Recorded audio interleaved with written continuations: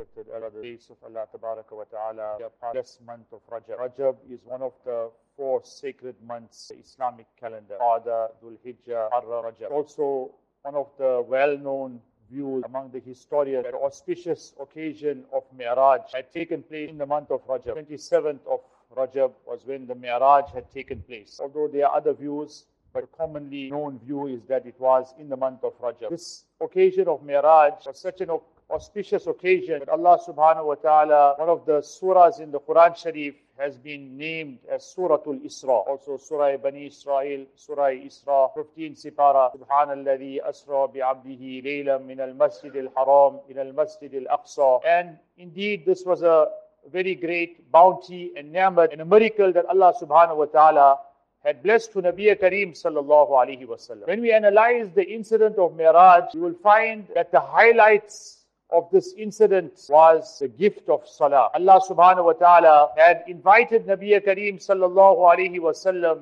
to the 7 heavens. And Allah subhanahu wa ta'ala blessed him with that proximity that was not granted to anyone besides him. And then Allah subhanahu wa ta'ala blessed him with this very special gift, the gift of salah. Remember, salah is not just any ordinary obligation. Salah is not a burden, but salah is a gift of qurbo muhabbat panjagana haziri. The gift of proximity and love that Allah subhanahu wa ta'ala allows us 5 times to present ourselves before Allah subhanahu wa ta'ala. Imagine if a very prominent king in the world, king of one of these Arab countries, or very, very prominent king, very wealthy, rich king, he extends an invitation to you. He's inviting you to come to his court and present yourself before him. What preparation would one not make before he goes? Because now he's going to the king, he's going to be wearing the best clothing, clean himself properly, brush his teeth, make miswak, make sure that there's no bad smell emanating from him. He must be looking very presentable. He must be going in the best possible condition. He can't be going there in front of the king and he's groggy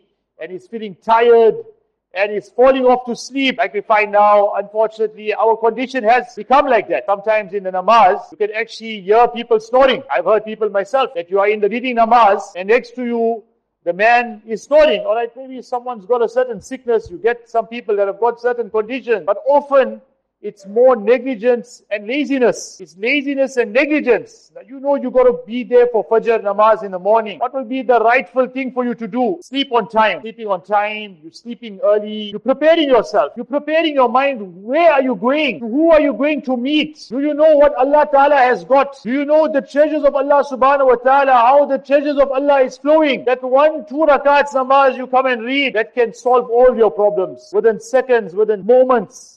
Allah Ta'ala can just remove all your difficulties, all your problems. Allah Subhanahu Wa Ta'ala can give shifa for the worst of sicknesses. You know the story of Hazrat Ayyub alayhi salam. Some reports have got it. Hazrat Ayyub alayhi salam's sickness lasted for 18 years. According to some reports. Some got 12, 13 years, different reports. For 18 years this man had a sickness, but he did not have the courage to ask Allah Ta'ala, cure him. Why? He said, Allah Ta'ala gave me so many years of happiness, so many years of good health. But eventually when that, it came to the point where he realized now this is becoming a fitna in my deen. It's becoming a fitna for my family.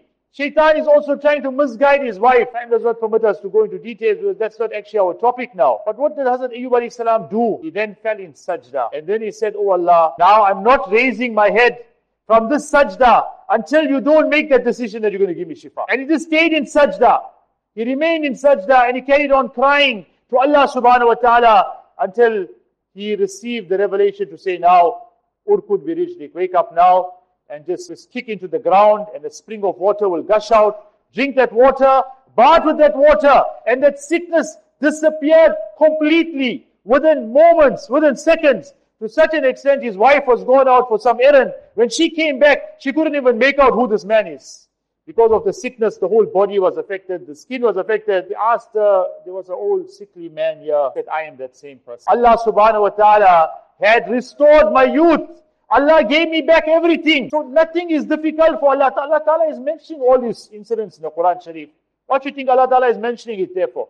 But I'm showing you that power of salah. That power of sajda when Allah Ta'ala is giving you a gift. Think about it. A person will give you a gift according to his position. When Allah Ta'ala is giving you a gift, and who this gift is giving to? The most beloved of His creation, Nabi Karim sallallahu alayhi wa sallam. He's giving him this gift. You can imagine what's in that salah. But that's provided you do it properly. That is provided you take pride in doing it. That is provided you understand who you're speaking to. You understand where you're standing. You understand who you're communicating with. You're understanding what is Allah's power. What Allah has got within His treasures. What did Nabi Karim sallallahu alaihi wasallam mention? Ju'ilat qurratu aini wa ana fi salah.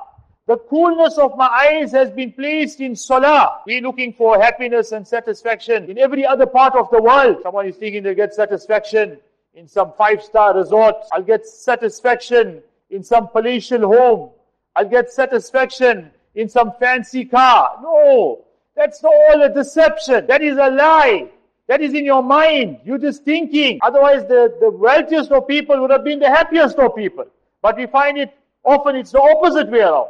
Sometimes the most miserable people are the wealthiest people. People in my own life, some of the most miserable people I've seen were the wealthiest of people. So wealth does not bring happiness. All these luxuries and materialistic things does not bring happiness.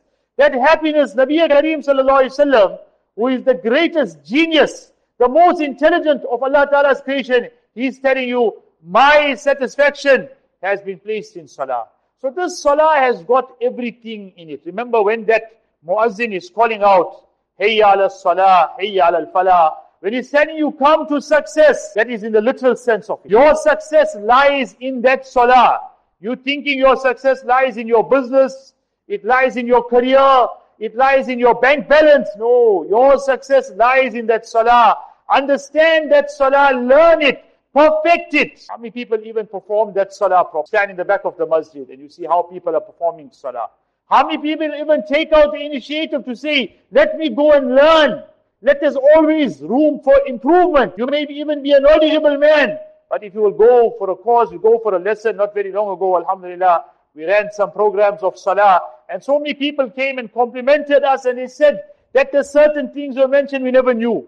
We never heard of it before. Certain mistakes, 50, 60 years of our lives, we're making in our namaz. Now we realize that is a mistake. Remember, the key to salah is your wudu. Your wudu, when you're making a wudu, remember if you make a solid, proper wudu, inshallah you're going to have a proper salah. Not just any type of wudu. One simple dua. Bismillah walhamdulillah. All of these duas, you'll find them in the wudu khana. It's all there. But you're starting your wudu and you're reading Bismillah walhamdulillah. What's the reward for that? The reward for that is as long as you remain in wudu, there's good deeds being written for you. Imagine I told you 2 hours money is just being put in your bank balances, thousands of rands, just someone's depositing, putting more and more money in your bank balance. You just have to read Bismillah walhamdulillah. When you start making wudu, who will miss it out? Nobody will miss it out. Why? Because worldly things, we understand the value. Sawab, reward, akhirat, we don't understand the value. But that day is going to come, when it's going to come before us. When we're going to see it with our own eyes. When it is your actions that are going to help you. Then you will realize all these materialistic things we were chasing after this year. This is nothing. In the sight of Allah, it's nothing. It's got no worth. It's got no value. So that salah, it is so important for us now to perfect that salah. Perfect it. Bring it to a level of perfection. And increase slowly. You're reading your farz. Make sure you read your sunnats before the namaz, after the namaz. A lot of people leave the sunnats before asr, but they don't know the reward of it. Nabi Karim sallallahu alaihi wasallam made dua. Imagine if someone told you, hey, one big buzurg is going to make dua for you. Or in the Haram Sharif, the Imam is going to make dua for you. Rahimallahu mra'an salla arba'an qabla al-asr. O kama qala alayhi salatu wasalam. May Allah have mercy on that man who reads 4 rakats before asr namaz. What is our condition? We'll come early. We'll be here. We'll kill time. Man is there, taking out miswak, meeting someone. You got no time to meet them. After namaz, you can go meet them and you finish. Now you came here. You came to Allah subhanahu wa ta'ala. You came to meet Allah subhanahu wa ta'ala. In fact, unfortunately now, even in the masjid now, is become a place for people to socialize. You know how much of noise in the masjid, every now and again, you have to make announcements by people are reading namaz, people are reading Quran. Go outside the masjid. If you really want to talk, don't talk in the masjid. If it's something necessary and you're going to be concise just for a few seconds or 1-2 minutes, then don't create a disturbance. Talk softly. Because now, there's farishtas here making ibadat.